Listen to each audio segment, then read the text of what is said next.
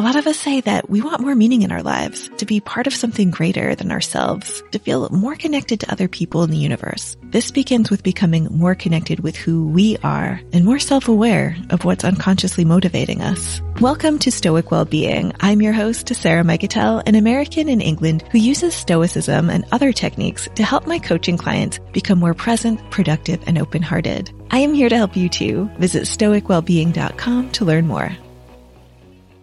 When you come back from a holiday, what memories stick with you forever?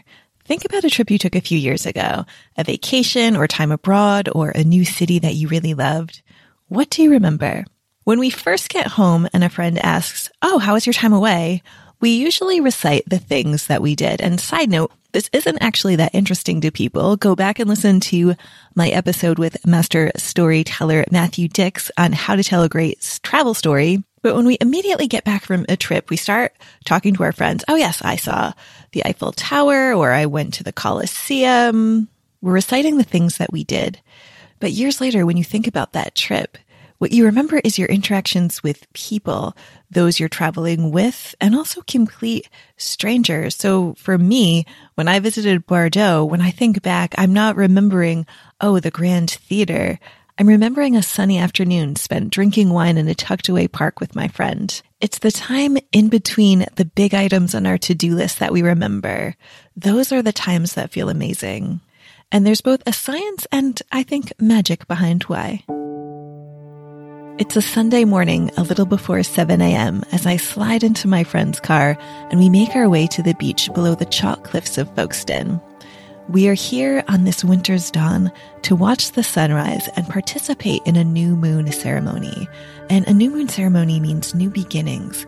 It's a good time to reflect and set intentions for the next month, goals, what you're letting go of, what you want to welcome. We say a blessing, drink raw chocolate, and burn sage as the sun rises above the ocean. We sit around the campfire, smoke sticking to our clothes and blankets. Johnny strums his acoustic guitar while the rest of us sing. Millie even takes a cold plunge in the sea before we head back to Kyla and Johnny's to cook a massive English breakfast. Halloumi and home fries, plus more traditional fare. After our bellies swell with good food, we lounge around the open living room, fireplace burning. I sit back on the sofa as the two brothers in the room improvise music on the harp and bass. Millie reads on her phone on the couch. Kyla cleans the open kitchen next to us, an activity that relaxes her. 2-year-old Charlie helps by standing on a chair and wiping down the table. Everyone calm and doing what they want in the moment. Peace, no rush, no trying to get somewhere, just being. The feeling is lush. Later in the day, we go back to a different part of the beach to play mini golf. I rank first in a 3-way tie, despite not having played in a decade. But in a day full of activity, the experience that stays with me most viscerally is the Zen post-breakfast hangout in the living room, where we are all quietly doing our own thing together. Life is what happens to you while you're busy making other plans. You might know this John Lennon quote from his song Beautiful Boy. The 19th century poet Ralph Waldo Emerson said something similar. It's the journey, not the destination. And I would add, it's who you're with on this journey, who you're with in between the plans. Harvard researchers have been studying what makes people happy for decades. Since 1938, they have been following the same people and then their families to learn more about what makes a good life. This is the longest running study of its kind, involving hundreds of people across different walks of life. JFK was even involved when he was a student. So what have they discovered so far in this happiness survey? Well, if you've been listening to this podcast for a while, the results shouldn't surprise you. Money, fame, and awards don't lead to long-term happiness. Here's what does. Good relationships. Being part of strong relationships improves your mental and your physical health. Your stress levels go down when you have someone to talk to. Research has shown that people with strong social support networks are also more likely to recover from illness or injury and experience lower levels of depression and anxiety. Robert Waldinger, a professor of psychiatry at Harvard Medical School and the fourth director of the study, gave a TED Talk on their findings. He said, It turns out that people who are more socially connected to family, to friends, to community are happier, they're physically healthier, and they live longer than people who are less well connected. And the experience of loneliness turns out to be toxic. People who are more isolated than they want to be from others find that they are less happy. Their health declines earlier in midlife, their brain functioning declines sooner, and they live shorter lives than people who are not lonely. End quote. He talks more about this in his book, The Good Life, Lessons from the World's Longest Scientific Study of Happiness. These findings back up what people have been saying for thousands of years. When people think back on their lives, they regret worrying about what others think and not spending enough time with the ones they love. Bronnie Ware wrote about this in The 5 Regrets of the Dying. She spent a long time taking care of people in their final days of life. And these are the 5 regrets she said she saw again and again. To quote Bronnie, "I wish I'd had the courage to live a life true to myself, not the life others expected of me. I wish I hadn't worked so hard. I wish I'd had the courage to express my feelings. I wish I had stayed in touch with my friends. I wish that I had let myself be happier." End quote. The Stoics have discussed these ideas for millennia. With regard to the first point, Epictetus said, "What other people think of you is none of your business." So stop worrying what other people think and placing their opinions of you above your own opinions of yourself. Respect your ideas and your values and have the courage to live them. The Stoics talked a lot about this. They also talked about the importance of staying in touch with friends, being a good friend, and developing relationships with people who share your values and who can help you live a more fulfilling life. People you can learn from and who can learn from you, who can challenge you in a good way to be the best version of yourself. And the Harvard study of adult development, that's the happiness study, backs this up, saying happy people invest time in relationships. They make an effort to see people. They stay curious and don't assume that they know everything about what people are thinking, even if they've known them for a long time. These two concepts, worrying about what other people think and also not seeing friends, are often linked. We are afraid to share how we feel or to reach out to someone else out of fear of rejection. In the book, The Good Life, the authors talked about one of the men the Harvard Happiness Study had been following for decades. He had graduated from college, fought in World War II, became a scientist and raised a family. And he talked about his children, his adult children, being the most important thing in his life, but he almost never saw them. He even started learning a new language because his son had moved overseas, but he didn't go and visit him because he didn't want to be a burden. That is so heartbreaking. Who is someone you haven't spoken to in a while who you'd like to see? Do you think that they have any idea you want to see them? It's time to reconnect.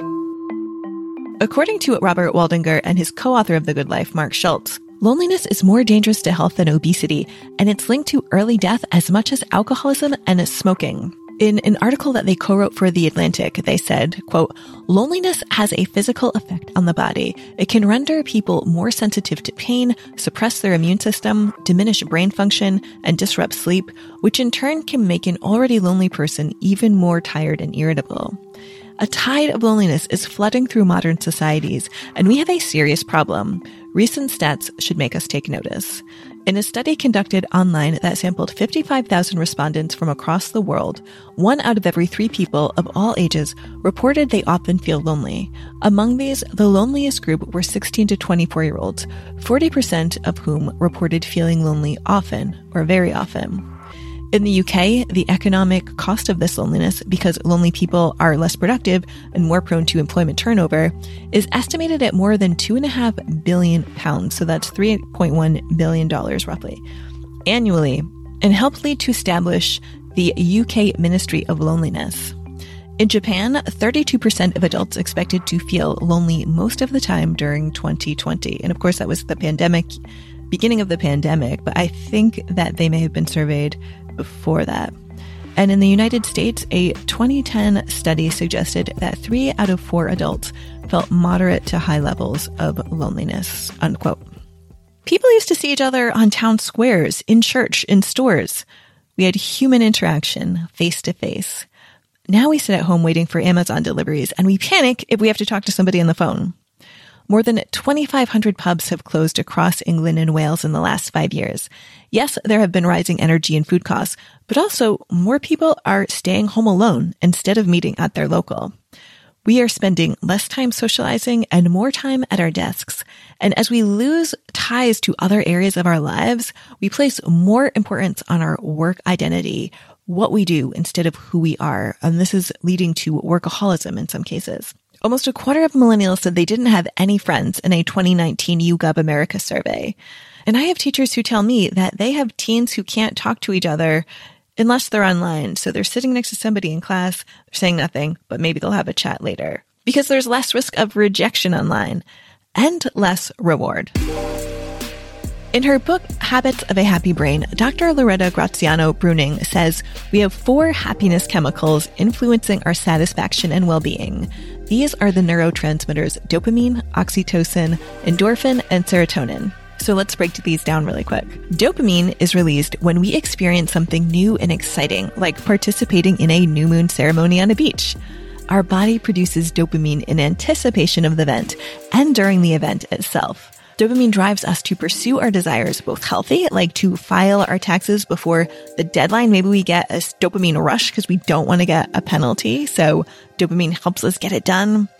And it also drives us toward unhealthy behaviors, like giving into pizza cravings, even though we promised ourselves, okay, no cheese this month. This is not totally out of our control. We can practice stoic mindfulness to make better judgments about what's good for us and to follow through with better choices. Oxytocin is the love hormone or bonding hormone, and this is released when we feel safe and connected with others, like when you're lounging by the fireplace with friends listening to music. There's bonding, there's trust, you can relax and let your guard down. Physical contact like hugs, handshakes, holding hands, back rubs, these increase oxytocin levels. This is what bonds mother and baby. Endorphins are released to protect your body from pain and stress. I once broke my arm on a run and I just got up and I kept on going, high on endorphins. And it wasn't until later that the pain kicked in. Hard laughing and crying can also produce endorphins. Maybe you have been really stressed and once you just let out a good cry, it's like, whew, okay, now I feel better. Now I can move on. That's endorphins. Serotonin is released when we feel recognized, respected, and appreciated, like when somebody invites you to hang out and they say how wonderful it is that you joined. Serotonin swells us with pride and makes us feel special and content. You feel satisfied, you feel present. You can see how quality in-person relationships and interactions can foster these happy chemicals. But what about online friends? Is there the same effect? Dr. Bruning says, digital friends are proxies that can stimulate good feelings of social trust without the complications of human bonds. The oxytocin is less than with live personal contact, of course, but proxies can expand the foundation for future trust. Proxy trust is comfortable because there's less risk of disappointment. But if you give up on direct interpersonal trust, your brain feels that something is missing, and it is oxytocin. End quote. So that's from Habits of a Happy Brain. To increase your happiness and health, create experiences with other people that release dopamine, oxytocin, and serotonin. Take a trip somewhere new. Bond over a podcast episode. Celebrate each other's highlights of the week or highlights of the day. Another quote from Ralph Waldo Emerson, "A friend is a person with whom I may be sincere. Before him, I may think aloud. I am arrived at last in the presence of a man so real and equal that I may drop even those undermost garments of dissimulation, courtesy, and second thought, which men never put off, and may deal with him with the simplicity and wholeness with which one chemical atom meets another." End quote. In addition to science, which is always evolving, I believe friendship is rooted in something more spiritual and timeless. Sure, maybe we are blends of happy chemicals crashing into each other. We're also something much deeper. Einstein said that science is how we understand the natural laws that govern the physical world, and spirituality, he uses the word religion actually, but I think he meant something closer to spirituality. Spirituality helps us find the meaning and purpose behind these laws. Science and spirituality complement our understanding of the world and our role in it. Human beings don't know everything. We will never know everything. There is still mystery to this world, and I think that is a beautiful thing. It's not uncommon for lottery winners to say that winning the money was the worst thing to ever happen to them, or for celebrities to feel like the loneliest people in the world. Yet at the beginning of Robert Waldinger's TED Talk on the Good Life, and that was his TED Talk on the Harvard Happiness Study, he says that half of millennials want to become famous and 80% want to be rich. He was referring to a survey where they were talking about the most important goals in their life. 80% wanted to be rich and 50% wanted to be famous, millennials. This TED Talk is several years old, so maybe the data has changed. Maybe the attitudes of these millennials have evolved. When we're really young, we want to be rich and famous. Then we get a little older and think things like down with the system and who cares about money? And then we start paying for things ourselves and we want to be rich and famous again. And then we become older and wiser, hopefully, and realize that wealth and fame and any other external aren't the keys to lasting happiness. The key to the good life comes from within. It's letting go of what you can't control, as well as feelings of entitlement. It's living your values and honoring your commitments. It's developing your emotional awareness and ability to reason. It's being a good friend to others and to yourself. At some point, the lucky ones will question why money and fame and achievement seemed so important. What are we killing ourselves for? To feel like we matter, that our lives mean something. This is what is driving us, for good or bad. The ultimate goal of human existence, according to Aristotle, is eudaimonic well-being, or flourishing. This refers to our sense of purpose and fulfillment in life. Eudaimonia means having a good spirit. Eu equals good, and daimon equals spirit. True happiness comes through friendship, living a virtuous life in accord with your values, and contributing to the greater good. Contentment, love, stillness, presence, the feeling of serotonin and oxytocin. Hedonic well-being refers to temporary satisfaction and the absence of pain. The dopamine hits we get when we eat a piece of chocolate cake or buy a new painting. While they feel good in the moment, hedonic pleasures don't last.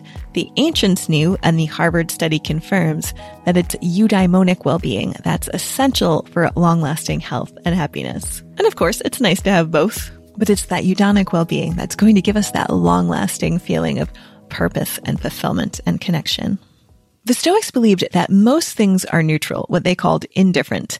To them, wealth, fame, power, health, they're all external factors that are inherently positive or negative. They can be used for good, for bad. They're not required to live a meaningful life, and they're also not in your control. This is what makes them indifferent. They even include friendship as an indifferent, a preferred indifferent. At the same time, they believed that life is better with friends, that friendship is good for the soul. So are they trying to have it both ways? Well, the word indifferent and the plural is not indifference that ends with a CE, but rather ENTS. This word doesn't mean a lack of caring. The Stoics cared very deeply about their friends. Friendship is considered an indifferent because we can't control who comes in and out of our lives. We can only control how we show up in life. If all your friends were taken away, your life would still have meaning. Whatever happens, however anyone treats you, no one can take away your integrity or the quality of your character or your value as a human being. You are loved even when you are alone. Not everyone has easy access to the people they care about or to meet new people. Maybe you're incarcerated. Maybe you're in a convalescent home. You can still be a good friend to yourself and cultivate happiness chemicals on your own. Learn something new and share it. Look for things you like in others and offer genuine compliments. Celebrate your wins, no matter how big or small. You took your vitamins. You didn't lose your temper. You can choose to love people even if they don't love you back. And you can remember somebody who passed away with great warmth and affection. Our world feels chaotic right now for many people. Like all the social rules have flown out the window. We are all sitting around waiting for someone else to make the first move. We need to make the first move. Whether we have no friends or 5 or 50, we are responsible for our own happiness. If you are looking to deepen your relationships or to expand your social circle, ask yourself, what kind of person do I want to be friends with? And be that person. Be somebody who has something to bring to a relationship. Learn, grow, be interesting. Join a group where people share a similar interest. Ask good questions. Be someone other people want to hang around with. Have something to offer. Seneca said, For what purpose then do I make a man my friend? In order to have someone for whom I may die, whom I may follow into exile, against whose death I may stake my own life and pay the pledge too. That is from his letter on philosophy and friendship. Who can I be there for? Who can I benefit? Life starts flowing more smoothly when we stop seeking and start offering. We shift from a contracted scarcity mindset to a more expansive way of being. And a growing body of research suggests that engaging in pro-social behavior, that is, acts of kindness and helping others, pro-social behavior increases our own happiness and life satisfaction. The Stoics knew this, of course, and while they said the point of life is to be a good person, happiness is a wonderful byproduct. Doing good deeds activates reward centers in the brain, releasing feel-good chemicals such as dopamine, oxytocin, and serotonin. When we are born, we are focused on self-preservation. As we grow up, we extend our concern for ourselves to other people. First, we develop an affinity for those who care for us, then our friends, and as we grow older and wiser, we extend our circle of concern to include others in our community and eventually for all of humanity. The Stoics call this oikeiosis, bringing other people closer to us, treating them well, seeing that we are all playing an interconnected role in a much bigger picture. By expanding our sense of self, we bond with friends and we create community.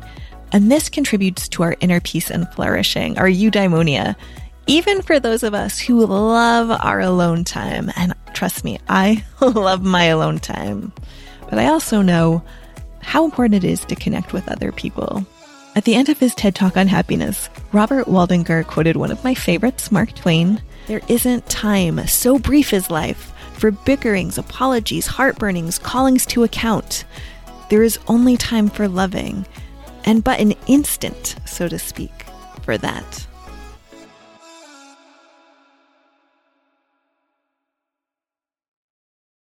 Hey, let's continue the conversation. Head on over to my blog on Substack for more content on how to thrive through better communication, stoicism, and global exploration. That is right, blogging is cool again over on the Substack platform. There you can chat with me in the comments, and I have plenty of bonuses for paid subscribers, or you can just read for free. So click the link in the episode notes to access the Substack Live Without Borders.